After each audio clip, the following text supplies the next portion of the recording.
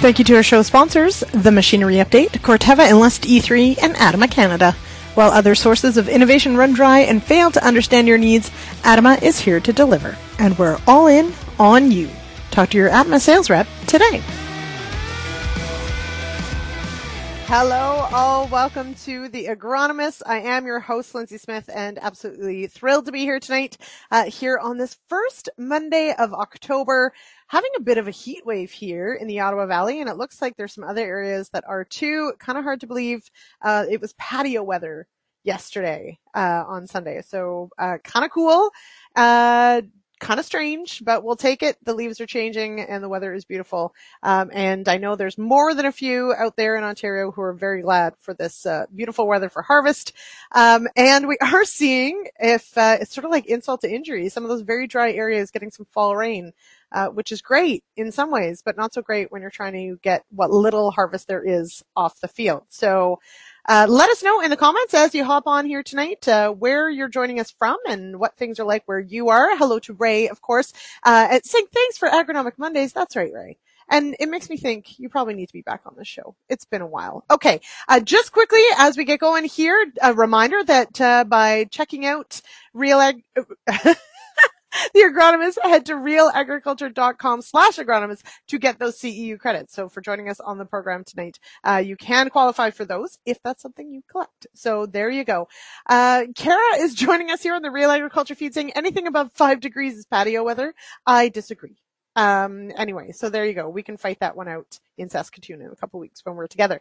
Okay, tonight's topic, a really cool one and one that we've certainly had a lot of questions about leading up to this. And tonight, that's right, we are going to drone on. We're going to talk about using UAVs, using drones to apply crop, seed, fertilizer, and perhaps where we head in the future with this. So let's bring in tonight's guests, some fantastic experts here to join me tonight. We've got Felix Weber with Ag Business and Crop Inc. and Reuben Stone at Cobden with Valley Bio. Felix, welcome here. Oh, you're muted, Felix. Remember? Thank you very much. There we go. There you go. Thanks for having us. Yeah, no worries. And Reuben, hello and welcome to the show. Hi, thanks, Lindsay. All right. So really cool. I think this is probably the first time we've tackled this topic on the Agronomists here. And the two of you are both, I think it's your first time both on the show. So, pretty exciting. And, thank you for taking a chance, on us. Live is a lot of fun, as you're about to find out. Okay. So to get started, and I do encourage everybody in the comments, if you've got those questions, get them in early.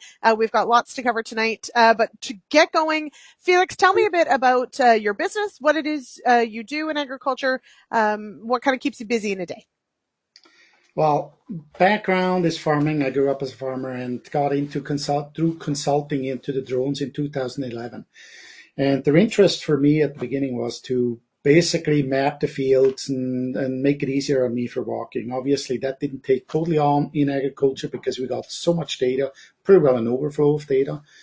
But other industry have taken on. But now, as we go into the application drones, that has changed, and agriculture is very interested in that. Good to see. So what we do in Ag Business and Crop is we sell specific, more specialized products like the automated soil sampler for the Wintec soil sampler and the drones, the application drones or mapping drones.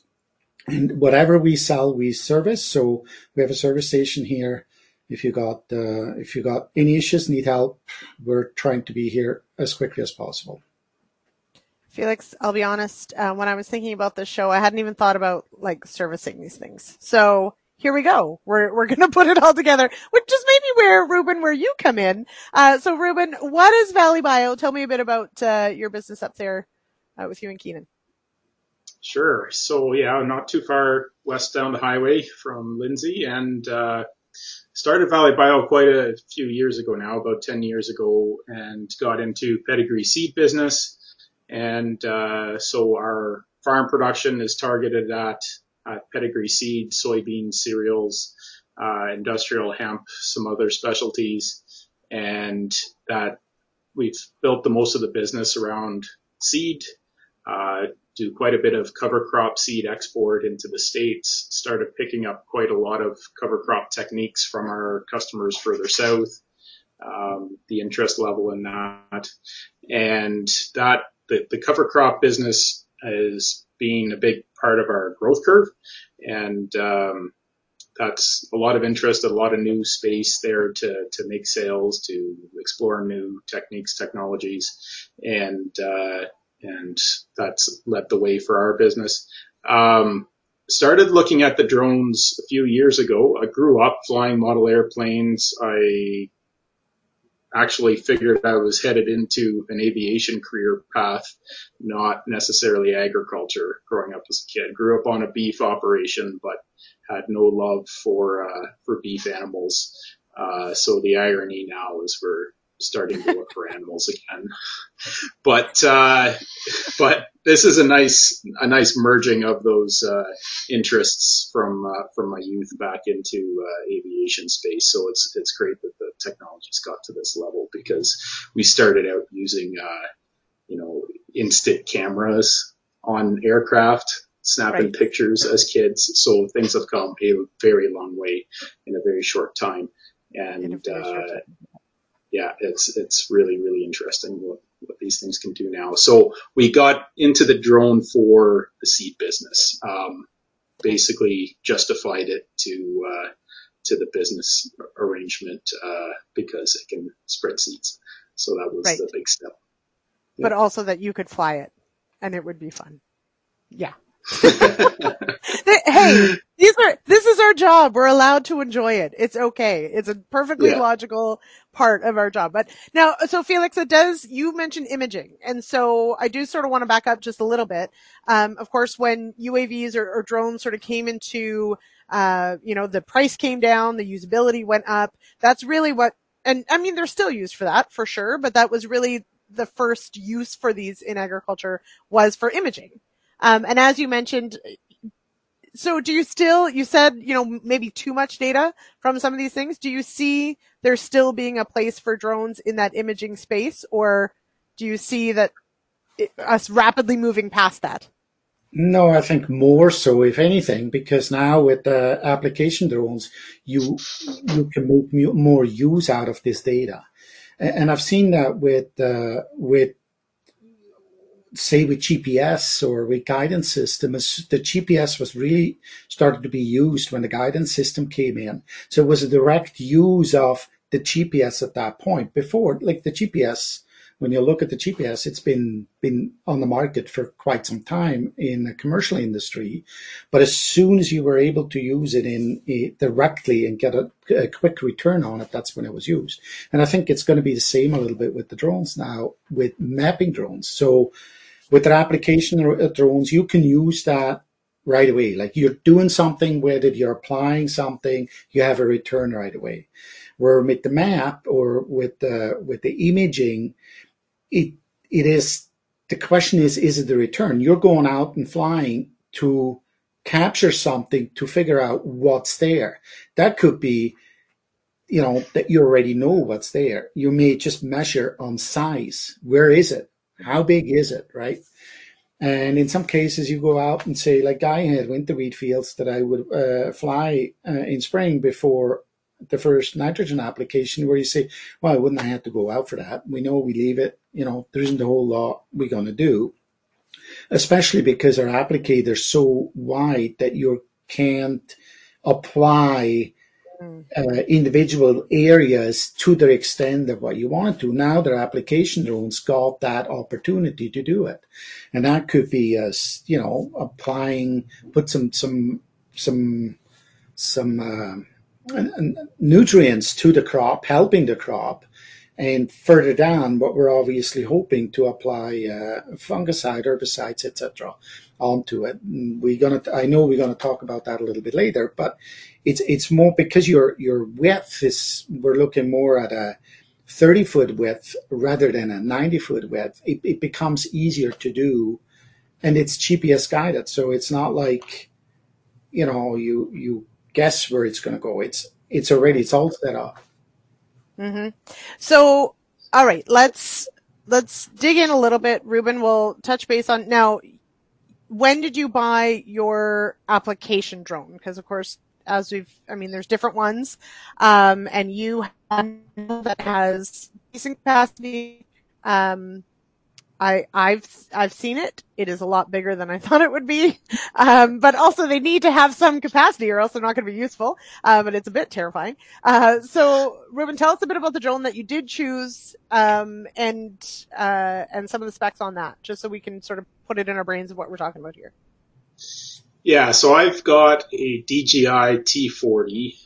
It's probably the most broadly marketed ag drone right now that you're most likely to have seen.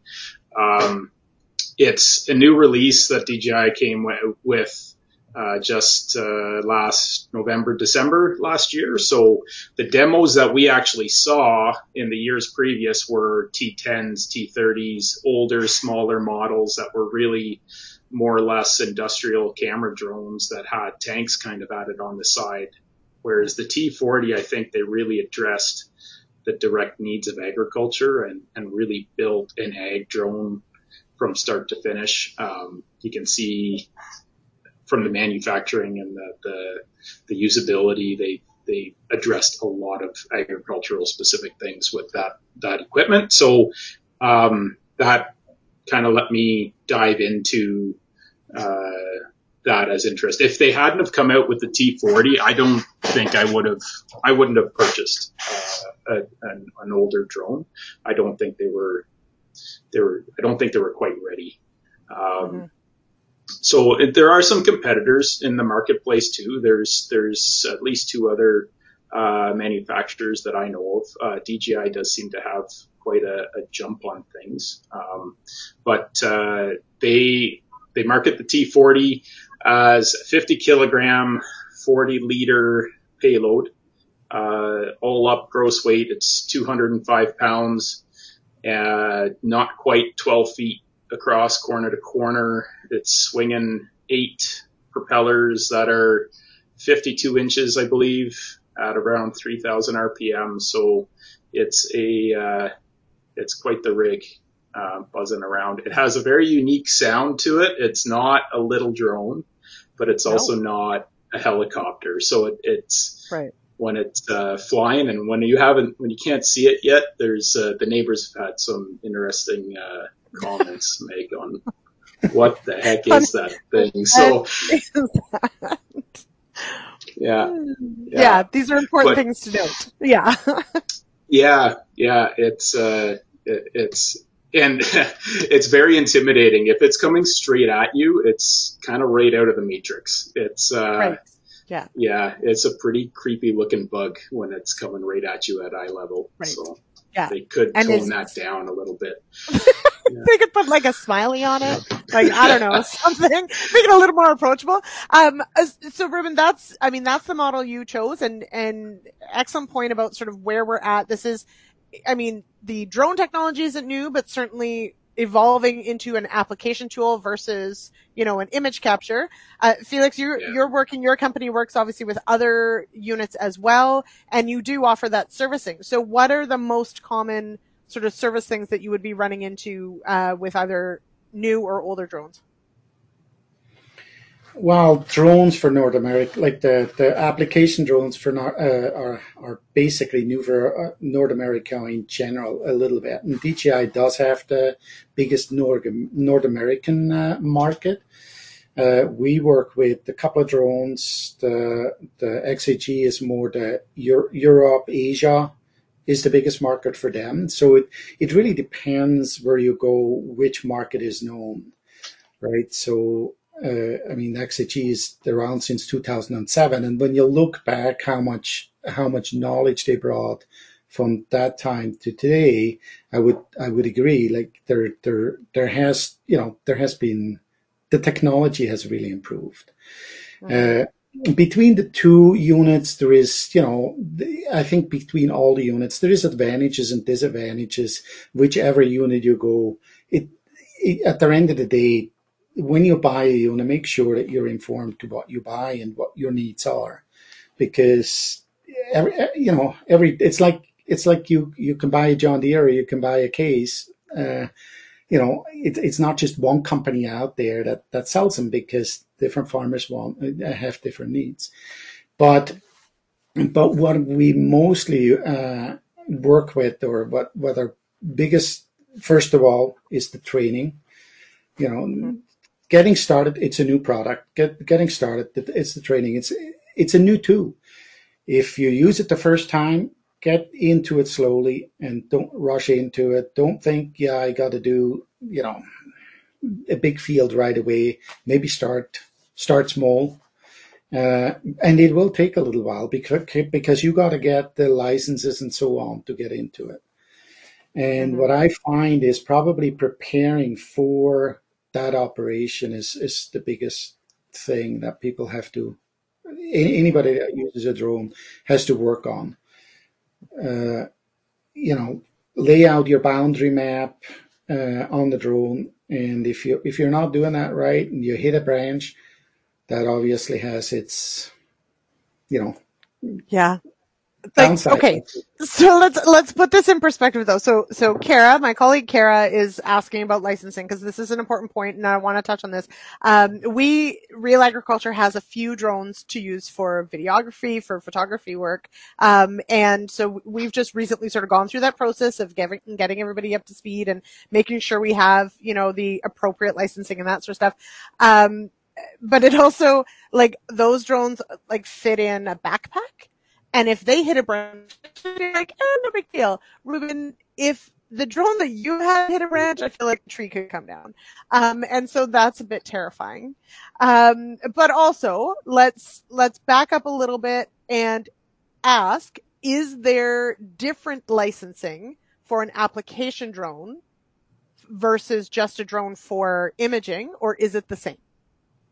Well, there's a couple of different legal or like laws that you have to follow.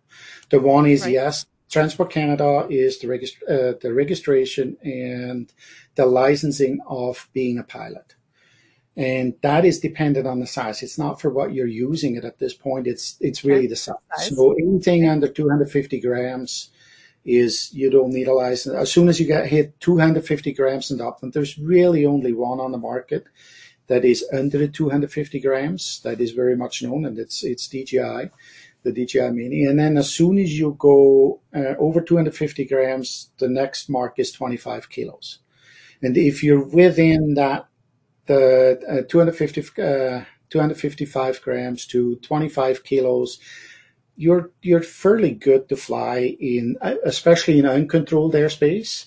As soon as you go in controlled airspace or go closer to an airport, that's a little bit of a different story, because you're now closer to the manned air traffic.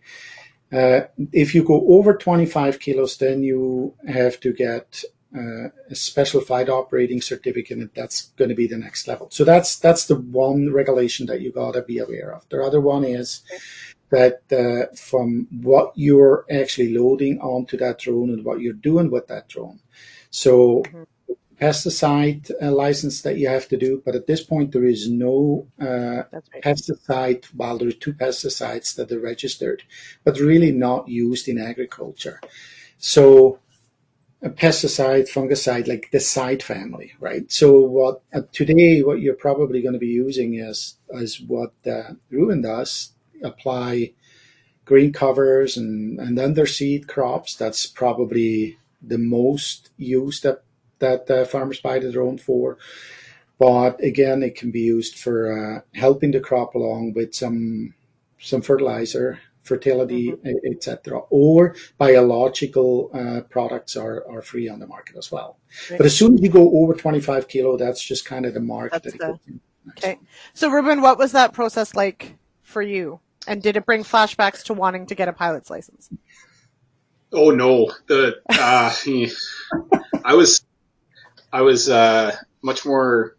I wasn't quite so jaded, I guess, on regulatory burdens when I was younger, and right. I guess I had more time for dealing with those things. But get older, it's you kind of lose your patience for such things.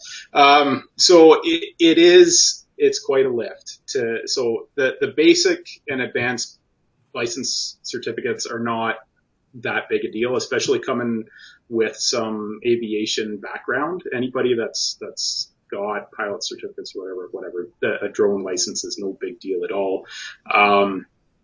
But the SFOC piece, to go with an ag drone, it is a fairly big lift. Now there are consultants, there is some precedent. Not now, when I was starting into it, I kind of darn near was one of the first ones in Canada with a T40.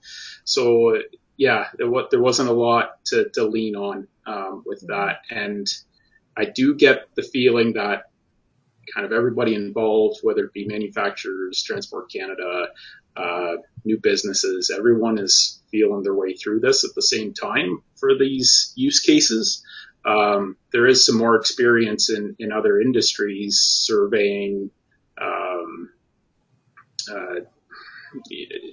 photography and that kind of thing. They've got more of that system down, but agriculture, it feels like it's really feeling things out yet on how that's going to go. There's to operate on a daily basis with it is hard, because there's a lot of emphasis on them knowing where and when some of these flights are going to happen, and that's not helpful in agriculture. So that's changing. There is a regulatory review open, at a certain stage right now. I guess they're not an open comment period right now.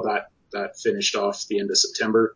But they are doing a policy review and a regulatory update for next year, and then implementation in 2025. And so there are some things moving that could make it a little more easier or amenable to agriculture, I think. It's to work your way through on how you're going to operate safely and satisfy all the Transport Canada requirements, because it's a big drone. It's a daunting thing. Yeah. Mm-hmm. The bleeding edge, if you were. All right. We are very quickly going to just do a throw to one of our show sponsors for tonight, and then come back to this conversation in just a moment. Our sponsors for The Agronomists are Adama Canada, The Machinery Update, and Enlist E3 from Corteva. Looking for high yields and clean fields? Choose Enlist E3 soybeans. Part of the Enlist weed control system, Enlist E3 soybeans help you control tough weeds, providing herbicide choice and tank mix flexibility. Enlist E3 soybeans, the best in beans, period.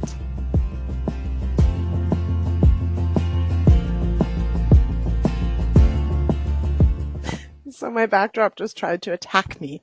Revenge of the, I don't know, things. Anyway, all right. Hey, Warren's here. Hey, Warren. And finally wrapped up with Zuki beans. So, that's exciting. And, finishing wheat drilling tomorrow. I feel like it's on the calendar late. Look it's trying to kill me.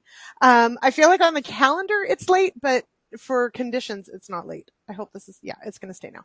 But don't worry, I'm not going to ask you guys about it. But as promised, we are going to talk, about, actual applications with these drones. We do have some great photos, so I do want to dig into that. Producer Jay, if you will, Reuben has shared some really great photos. So, just catch us up, Reuben. This is your first full season with this drone because you just got it, right? So this is That's this right. year? Yeah, so we only got it in March, Ottawa Farm Show time. Only seriously got flying this summer, later this summer. And so we've used it almost exclusively for seed, just a little bit of fertilizer, and then cover crop into wheat. So this is a twin row wheat crop, and we were just in front of the combine in this scenario. So we were throwing seed down on the ground, and the combine was harvesting and throwing straw on top of it. And this is only a 38 pound an acre rate of oats and peas, buckwheat, radish, and sunflower, I believe. So pretty low rate.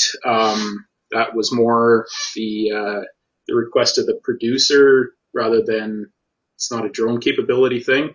What we found is these lower rates are actually sometimes more challenging than a higher 100-pound an acre rate. Somewhat counterintuitive, but the longer flight times of doing a low rate can make the flights somewhat more challenging in that year with your power management, because it's carrying more load longer. 100 pounds an acre is actually fairly efficient, that you can dump a tank quite quickly and be back for more. So, diverse mixture on this. There's another picture here that I took today of this same mixture. So this was done July 28th or so, and a couple months later, this is what we've got here now with peas and oats and radishes that are pushing pretty good. So he's getting ready to strip till this ahead of corn for next year. He has been talking about having some animals come in and graze on this acreage here too. So it's that's a nice mix to go there. There was no chemical done on that, and no fertilizer applied to it at all. It's just cover crop seed. One question, Reuben, on the last slide, that was twin row wheat, you said, right? And the drone went just ahead of the combine. Warren, if you missed that part. Yeah. So now this, and so when did this go on? Like what field prep at all was there? None. So this is flying, literally the combine was in the field the same time the drone was. So it was just going on minutes before being harvested. It was a pretty large field, and so it took them a couple days to harvest, but we covered it ahead of them. We worked this field actually till 2 a.m. While they had obviously quit combining overnight, but we got it all done. And then so so two things on that, Reuben. So, and Ray has asked great accuracy on this as far as distribution, that sort of stuff. So what is the height of the drone to the drop? So how far off the ground do these drones fly? We've seen close to a 40-foot wide total pattern. We're flying somewhere 25, 30 feet swath to swath. The software will actually divide up a field exactly number of swaths. You don't get a half swath at the end. It'll divide your field evenly. And then 20 to 25 feet above the ground with the spreader tank, kind of erring more on the higher side of what's needed, just because it's easier to see the drone. That's the biggest reason why we're flying 25 feet high or more. Seed's going to come down no matter what. Plus it's oats, maybe? I don't know. Yeah. No, we've done brome grass. It still came down. Yeah. Gravity is one of those constants, right? Just quickly, there's and as I anticipated, pictures would bring a lot of questions in. So Warren has a great question here. Farmer Snack asks, is there an issue with blends settling out while flying, to the application place? And so you did mention, Reuben, that difference with, lighter seeding rates, longer fly times. Have you noticed any as far as the distribution on the settling out? No, they're like, we blend seeds professionally as well. So all the seed is getting very uniformly blended at the plant first before we bring it out to the field. So we're bringing out in 1-ton totes, and we're only hand feeding the drone right now. So it's a 50 kilo fill, and that's getting dumped in 2-3 minutes out of the tank, maybe as low as a minute to dump that. The tank is very good. The bottom of the seed tank has a 3-way shutter. The shutter's about not quite 6 inches diameter, I guess, and it automatically open and closes. And the only thing that we've had trouble with is the brome grass, somewhat not surprisingly there. So we cut that with about 30 pounds an acre of oats. So it's kind of like a 50-50 mix at that point of some really heavy, good quality oats and the grass seed, and that fixed the flowability problems with that. And that was treated. It was treated grass seed as well too, which is even worse for flowability. So that's I think the worst case scenario you'd ever get into there. So we'll see what that comes up looking like in the spring, but we've done everything from soybeans through it down to white clover. So Really? Everything goes through. Really, really high accuracy with the small seeds. So you do change the shutter into a smaller orifice plate. But I've got no doubt it could do 1 or 2 pounds an acre of a red clover, and be quite even across the whole acreage. So being quite impressed with the distribution of it. Yeah. Now, Felix, we have a question here about battery life. And so you're looking at a couple different models went through your company. I mean, battery life is always going to be a question. I'm going to guess we get our it depends as far as this one goes. But what is battery life sort of determined by? Well, first of all, as Reuben said, if you fly with a full load, you're going to wear out the battery faster. So with seed, the higher the rate is, you're going to be emptied sooner. So depending which model you go, the second model that I'm talking about, you might not even change the battery between different loads, because you can do a couple of loads with one set of batteries. So to me, that's always kind of it's a question that is asked all the time, but the way I usually answer is, it's not really what the battery life is. Both of those drones that we're selling are more designed for what the weight it can carry. Right. So you're generally not running out on the battery, you're running out of product in the tank. It depends a little bit how far you fly away first with a full load, and that's why I'm saying the load has a big impact. And that's where, when you choose a drone, you have to fly a long stretch before you get to the field. Then maybe that is a factor of where you look at a different drone that may be able to fly a little bit longer. And then the other thing too is, when I compare the two drones that we sell, the one flies double the speed than the other. So yeah, you maybe have only 10 minutes flight time, but you're flying double the speed, where, the other one flies 15 minutes, but it needs that 15 minutes to empty the tank. Tank. Yeah, it's a lot like asking how big's your fuel tank on the tractor. Like, that's right. Right. Yeah. It depends. Who cares? Yeah. Yeah. You got to swap them out when it's time to swap it out. Yeah. So the biggest factor is the route connection between your loading point and where you start applying. That is by far the biggest factor involved, because to hover 200 pounds, that's a lot of work. You're better off applying one long stretch and being empty at the other end of the field, and then booting it back home completely empty. That's a more efficient operating mode than flying all the way out and flying all the way back, applying product. That's actually far less efficient. So if you can, most guys wouldn't say that at all. You want to be just empty at the tank when you get back home, but with a drone, no. You want to, if you can come back empty, that's fine. So it's a different setup altogether. The biggest thing is your ground game of arriving, setting up, reloading time.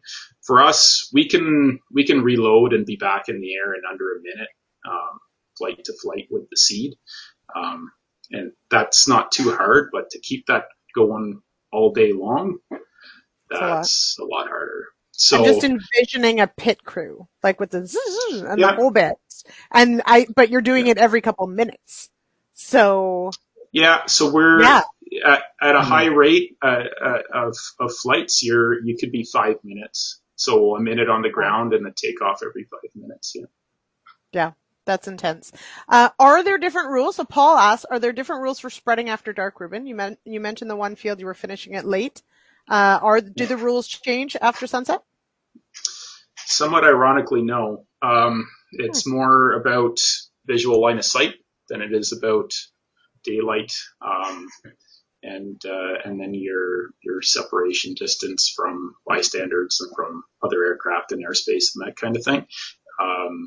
Day, night, if you can see and you can fly safely, it doesn't really matter. As far as the drone knows, it barely knows the difference between day and night. Like, these things have radars on them, Right. and they're doing a collision avoidance with the radar. So, it can operate too. They have that's one of the surprising things on them. They have pretty wicked lights on the DJI drones. I'm not sure about the other ones, but those LED lights, they're really bright. Yeah. Okay. But they do not see like we see. They see using radar. No, they don't. Right. Yeah, mine does have binocular vision on it, and that is important for collision avoidance. You wouldn't want to be doing a headland boundary route in the dark. That's not something you want to do. But if you're just running swaths up and down a 100-acre field, that's no issue at all. Okay. We have a few more pictures that I want to get to before we are going to watch a quick clip, and we will spend the last part of the show here talking about sort of the herbicide, the pesticide question, because I know that's still a big one as well. But Producer Jay, I think we've got a couple last photos to look at here that Reuben sent, just to take a look at some of the results from this year. And I think there's, I think one of your children might make an appearance. Okay. So what are we looking at here? This is buckwheat over winter wheat. So it's volunteer winter wheat, and a buckwheat started into it. So this was done, we did 2 reps. We did a 4 weeks ahead, an estimated 4 weeks ahead of wheat harvest. The wheat was a little bit later coming off than planned. So it was almost 5 weeks, and then, about 2.5 weeks before wheat harvest. At this point, you can't really tell the difference between the two. But at wheat harvest time, the stuff that was 4 weeks was probably too early. The buckwheat had really done really well in that. Now, this twin row setup. We did also do some winter wheat that was a solid seeded stand, and the buckwheat stayed down lower in that. And that field actually looks better now. Interesting. So the poor looking buckwheat earlier on actually turned into the better looking buckwheat crop later. So we'll see how that goes. But that was this morning, that picture. It's still filling buckwheat seed, but there'll be a harvest there.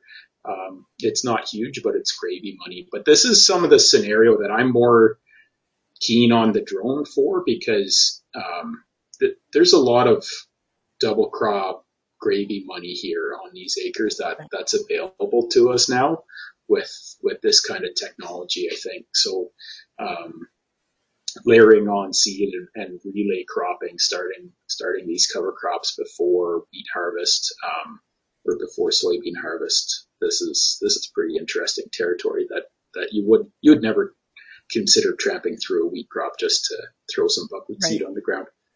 Yeah. And I do want to point out, Reuben, you're based up near Cobden. And so not this double isn't Southern crop Ontario. territory. This is not double crop territory.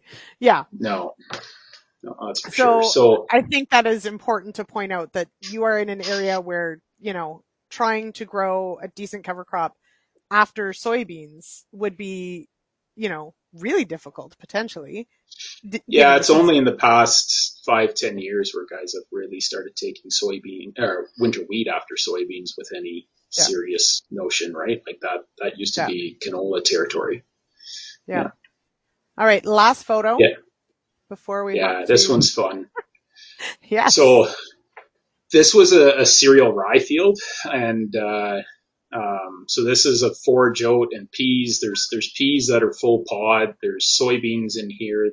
It's a forage type soybean that are 2 feet tall.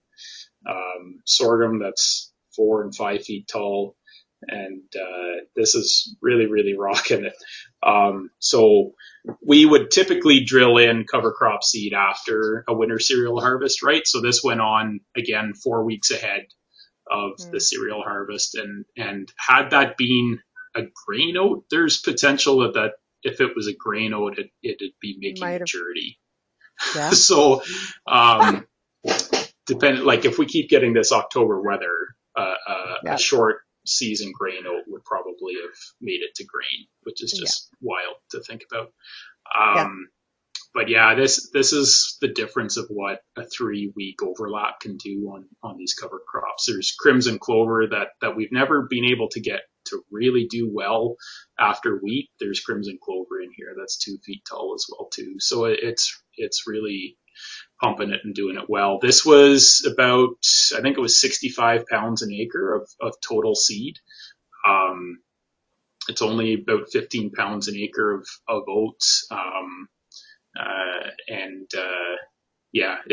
It's thick stuff. We're trying to figure out how to get some animals onto this before it gets too over mature. But that's probably one of the highlights of this year. Yeah, I was going to say, but that's a whole other show, which we are going to do, is when you've got a crop like this, what do you do with it?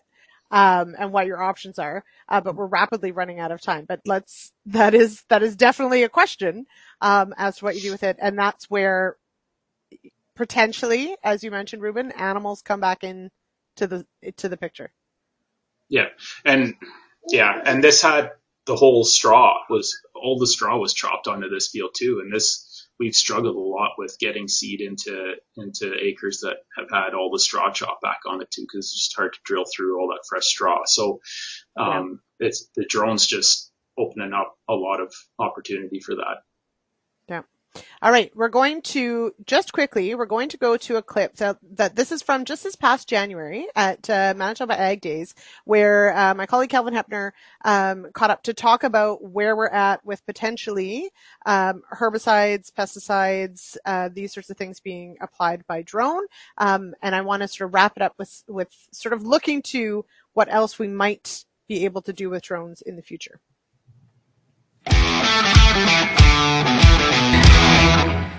Real Agriculture. I'm Calvin Hepner at Manitoba Ag Days, and pleased to be joined now by Don Campbell of Roga Drone. And Don, obviously a drone hanging behind us here. Can you fill us in on what this drone is designed for and the application that you see for it? So this drone is designed specifically for broadacre applications, aerial applications of pesticides. It's a little bit different than some of the rotary drones that you see out there spraying now. It's a hybrid drone that has vertical takeoff and land. The way it operates in flight is when the drone's in the air, the back rotors will rotate 90 degrees and that'll give it the thrust. And then it flies basically like a manned aircraft with the wings carrying 70-80% of the load. Okay, so that would give it a different drift pattern or dispersion pattern than other designs of drones? Yeah, quite a bit different than the rotary drones. You don't get as much downwash. It's designed to eliminate some of the vortices that you see on some planes. Those vortices have an effect probably 15 to 20 feet off the ground. After that, you lose that downdraft off the wings. Where are we at? I guess the big question, where are we at in terms of being able to use a drone like this in Canada right now? In Canada, it's still the million-dollar question. We've worked with PMRA probably over the last 4 or 5 years. They're starting to see that this isn't going to go away. They've actually designated some people in PMRA to have a look at this issue.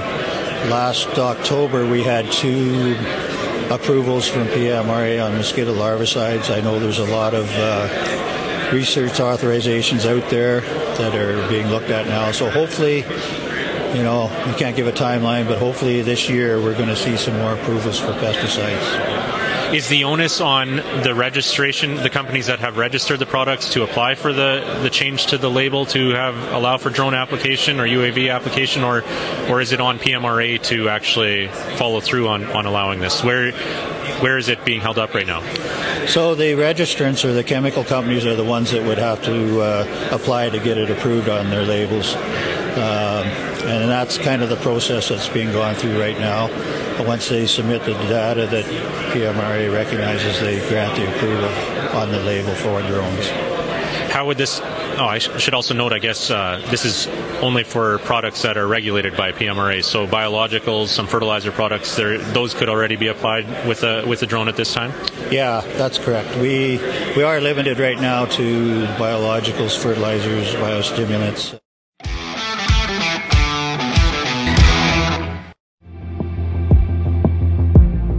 Thank you to our sponsors tonight, Adma Canada, Enlist E3 from Corteva, and the Machinery Update.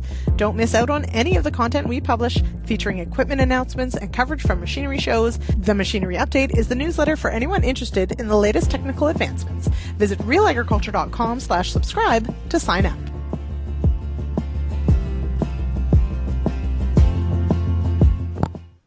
Okay, so as we mentioned, that was from January. We're now October. Felix, I'll start with you. Has anything changed? Do we just have the larvicides right now? That's correct, yes.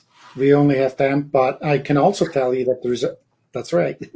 Yeah. I can also tell you that there's a lot of work done in the background. I don't expect it before next fall or 2025 to come in effect. But also remember, when you buy a drone, you don't want to start with herbicides or so on first anyway. Get experience with it. It's not that much work, but it's like, you're going from a tractor to a truck, like from a total different vehicle. And everybody has to make that experience a little bit themselves. When you buy your first sprayer, you had to get to know how to spray and work with this equipment. And it's going to be the same with when you use a drone. The drone isn't for everybody. Like some people may say, hey, I just hire somebody to do it. Or other people say, no, I want to have my own because of timing and I can do this and so on. So. But from a chemicals perspective, it will take its time. I know there is different approaches being done on it, how the registration should happen, with the hope that each chemical doesn't have to be registered on its own, that there is a trial that way. So we'll probably know a little bit more this winter what comes out of those trials. Okay. So, because we certainly have some labels that are some fungicides. I'm thinking of fungicides that can be applied by air, but of course that's not by drone. So it is technically different. But as Kelvin said, and I think it's important, and we've had a couple questions in the comments about, whose role is it to have these approved? And realistically, a lot of it goes to the registrant, so the company that actually owns the active, that would have to submit the data to ask for this. So that is going to be one of the things. But we also, of course, have to have the regulatory framework to approve these things, if we want to go that way. So it was really interesting to see just how different that drone looks to Reuben, like the one that you have. So really a stark difference there in, and I think in my mind, I sort of think like, oh, one drone's going to do it all, but realistically that's not necessarily the case. And I think we know that Ray and Jason are probably plane fanatics as they're trying to see what plane that drone looks like. So there you go. So there's that. So Janet asks, is DJI the only drone capable to do these aerial applications, or are there Canadian companies? So the DJI, is that correct, Reuben? Are we saying that right? Yep. Yep. Yeah. Yeah. Well, it's probably good. It's the biggest one on the market right now, but there's no Canadian manufacturer of a piece of equipment that I'm aware of. Yeah. Felix, you are more familiar with working some of the other models, but there's no Canadian company building these. There's no and even companies that make other drones, like from when you look at a lot of the parts are from China anyway, right? Or from countries like that. But no, there is definitely other drones. As I mentioned at the beginning, the XHG that we carry is the largest one in Europe and Asia. It really depends what you need. There's 4 or 5 Right. that I could tell you, different manufacturers that are sold in Canada. Okay. So now, obviously tonight, I mean, we've focused more on the seed and fertilizer application. As mentioned in that clip, and Felix, you've mentioned that as well. I mean, we can use these for fertilizer, for biologicals, which, you know, is maybe good practice if you're looking to one day use them for herbicides or pesticides, or, you know, those fungicides, whatever that might be, good practice. But there is another question here that sort of comes back to the identification part, and I think this is a really good one as well. And Reuben, I don't know if you have any experience with this, but where are you at with drone technology to do plant counts and say weed ID to help with scouting? So Felix, maybe I'll go to you with that one, seeing as you work with some of these and on different platforms. I know that we have some sprayers that are doing some remarkable things about, you know, green on green spraying and those sorts of things. Do we have some advancements on drones to do things like that as well? There's 2 companies that I'm working with right now that are working on that, trying to do it from the drone. But it's a lot of machine learning. I mean, even from you know, recognizing that weed that looks this year a certain way is actually not being necessarily recognized the next year. So it needs not just different angles being taken from, it also needs different years. But it's certainly something that they're working on. I know that we have. From plant count, sorry, I quickly maybe want to add on to that. Depending how the size of, if you said plant count is possible, but it really depends on the size of the plant. Not like if you want to do a plant count on wheat, that's not going to work. But if you want to do a plant count on soybeans and corn, there is the technology out there that's starting to get quite accurate with that. I know that we've certainly done on Relay. We've done some videos looking at counting tassels. So can you use aerial imagery that counts tassels and that correlates to, of course, corn counts? That one seems to work.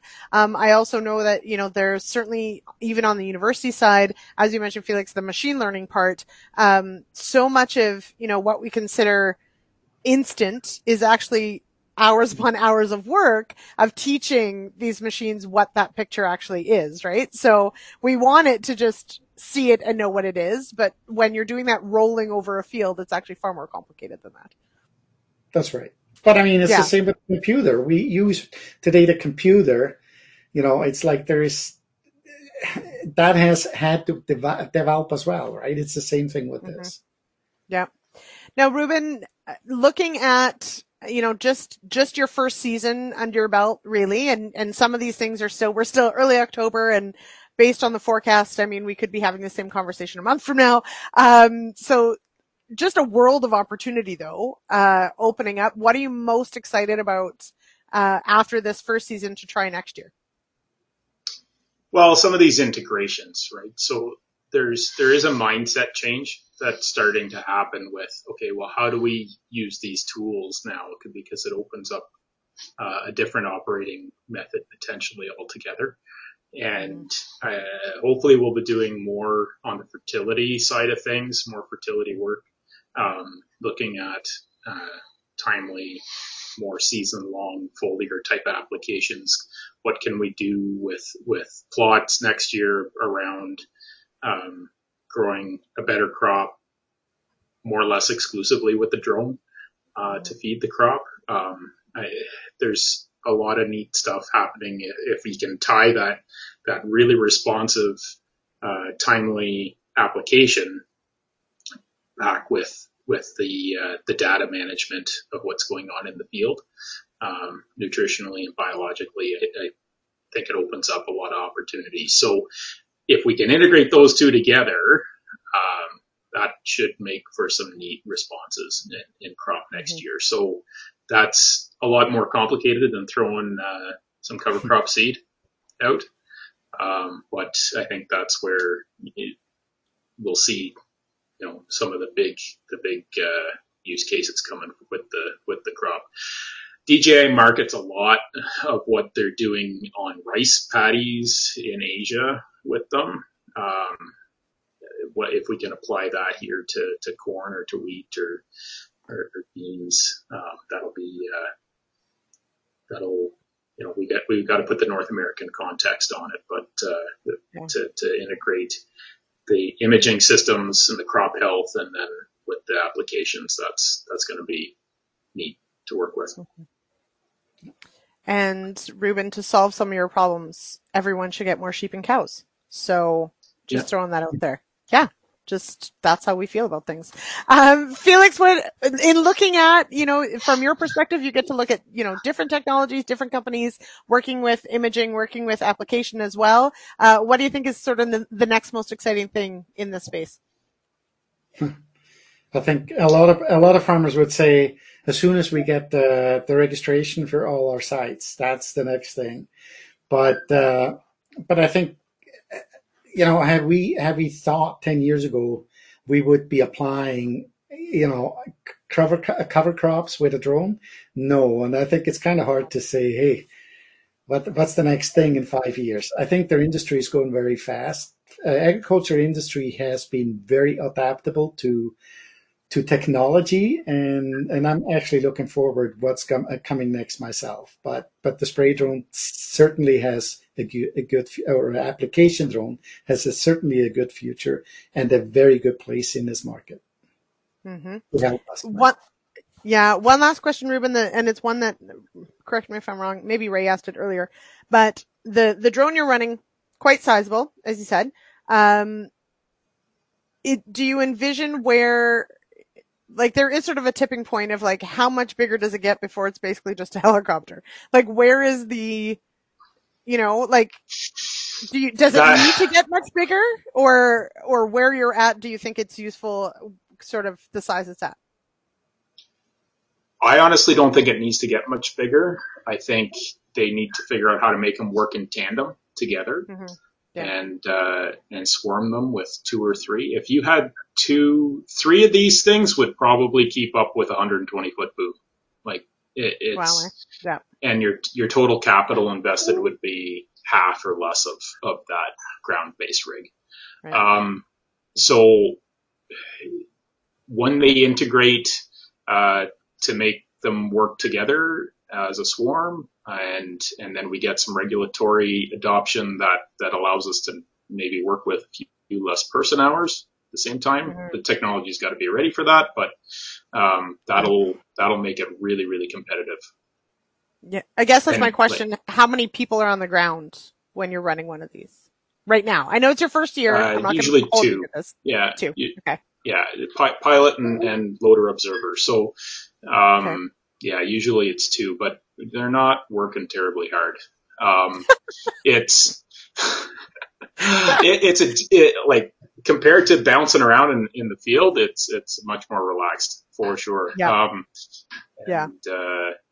And like capital invested for the capability of the machine, I've been really, really impressed with what it's pulling off.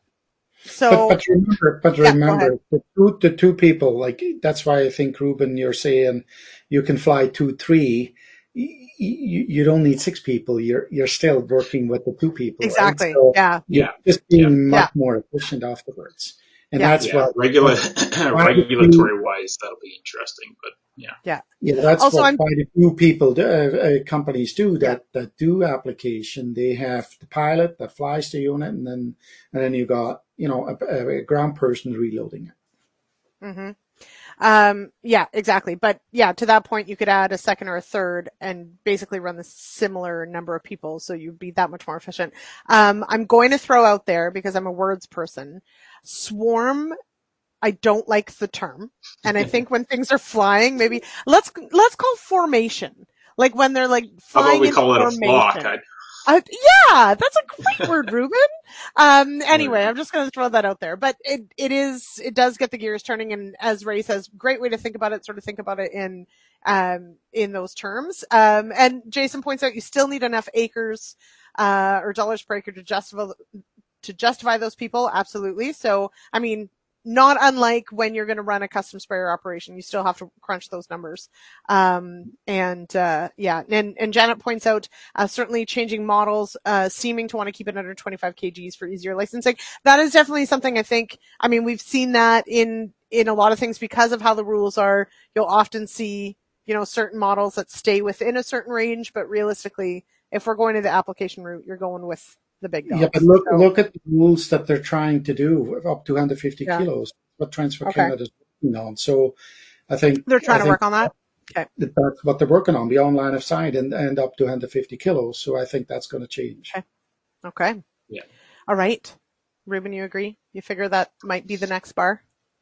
Yeah, that they have proposed to move it to 150 kilos, so it'll become more what they'll require for man hours. Right now, they seem to be really restrictive on thou shalt have a visual observer, somebody that's just watching airspace, and that's not really doing a heck of a lot because we are in a really low risk environment flying 20 feet off the ground. If we're going to end up in a aircraft collision scenario with somebody that's 20 feet off the ground, things have gone sideways somewhere else. Right. It's probably not the drone that's the problem in that scenario. Probably not. Good chance that it's not. Okay, Jason, this is a good question here. Reuben, you've only got a year under your belt, but Felix, you did mention that you do service for these. What are the main things that you would fix or maintain on a drone? Is it rotors? Is it cameras? Is it batteries? What are you mostly fixing? Propellers. Yeah. It's the propellers. Yeah. Well, it does depend on their operator and so on, but it's probably like we have clients we haven't heard since we sold it to, and then you hear others, right, on a regular basis. So that's why I'm saying get prepared. Don't actually depend on your avoidance system on the drone itself. Plan it out properly, and you're going to be flying much. Basically, you don't have the downtime. If you prepare properly at the beginning, you can reduce your downtime. I feel like you're being very diplomatic and saying people crash them. So it's not always the operator's fault either. You have to remember that, right? Yeah, exactly. Now, Jason, follow-up question to that. When it comes to, can you replace them? Like, can you have spare ones that you put a new propeller piece or an entire propeller back on, or is it they're not that like swap out? You swap them. Yeah. I'm thinking like nozzles, right? If you have a bad nozzle, you change the nozzle out and away you go. Yeah, they're a fair bit more pricey than nozzles, unfortunately. I would imagine.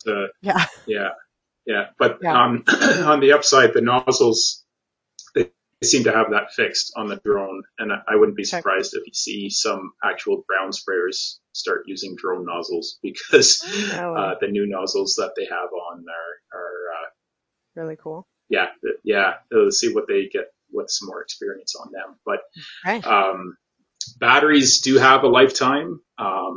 They are getting run pretty hard, but they have a built-in counter clock on them that they'll get timed out eventually. They're not cheap batteries. They're about $3,000 a piece. So you're about $1 a flight for propellers and $1 a flight for batteries. So it depends on that too. So I would recommend you to get enough batteries at the beginning so you're not running them hot, right? So the more cooling time you have in between, the longer they last. And that's what we have found. Yeah. I feel like but even in the 30-degree heat, that doesn't seem to overheat them. Like we worked it pretty hard some days, and it hasn't really spiked anything. Being quite impressed with its capability there. So the biggest problem was getting a generator that was capable of charging them in the first place. Yeah. It's a fairly big genset to keep it flying, but about a quarter liter an acre of gasoline is about. Is the equivalent? Yeah. Wow. Okay. Jim Hale from Lancer, Saskatchewan says, change prop blades in pairs, rotor imbalance will cause crashes. Is this true?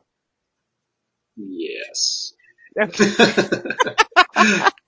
Do not know from experience, but yeah, But no, yeah, that's good in the idea. manual. Yeah. Yeah, Yeah. you can't fix those blades. That you have to replace them. Replace them. Okay. I feel like what I have learned from this last bit of the conversation is I shall never own one of these. Because maintenance sounds really important, and that's just not how I roll. So I will just be hiring someone to do it for me. And see, Felix, that's to your point. Does everyone need to own one? Not necessarily. Maybe you just need to have someone own it for you.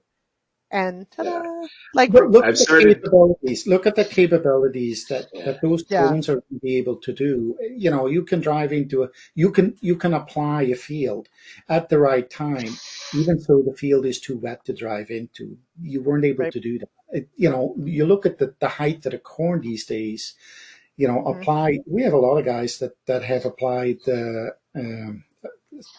seeded the corn down with the with the drones. They wouldn't have been driving through with any other equipment. So the opportunity that it opens up that you can use them for is amazing. Yeah, and manned aircraft have gotten so expensive to operate too that Yeah.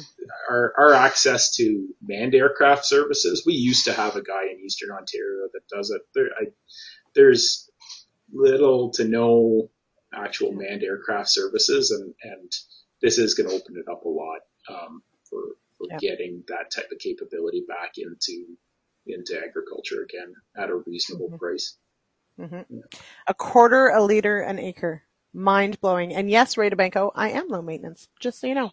All right. Okay. We are out of time. And actually, we're about to get producer Jay is going to give me the old shepherd's crook across and off I go. So this has been absolutely fantastic. Thank you, Felix. Thank you, Reuben, for joining me. Thank you, everyone in the comments. Fantastic questions. Really a lot to think about. So many things. Really exciting to see some of this going down. And, this has been absolutely fantastic. So thank you, Felix. Thank you, Reuben. Thank you very much. All right. And of course, thank you to our show sponsors, to Canada, to the Real Ag Machinery Update, and to Enlist E3 Soybeans. Thank you so much. It is Thanksgiving next Monday, everybody. So I hope you've got your turkey ordered and your whole meal planned. And P.S. I love leftovers. Send them over. So there is no show next week, but the week after that, I'm actually going to be coming to you live from Saskatoon on the 16th. So tune in for sure. It'll be 8 p.m. Eastern. No one knows what time that is in Saskatchewan. That'll be fine. I'll see you right here. All right. We'll see you in 2 weeks. Cheers, everybody.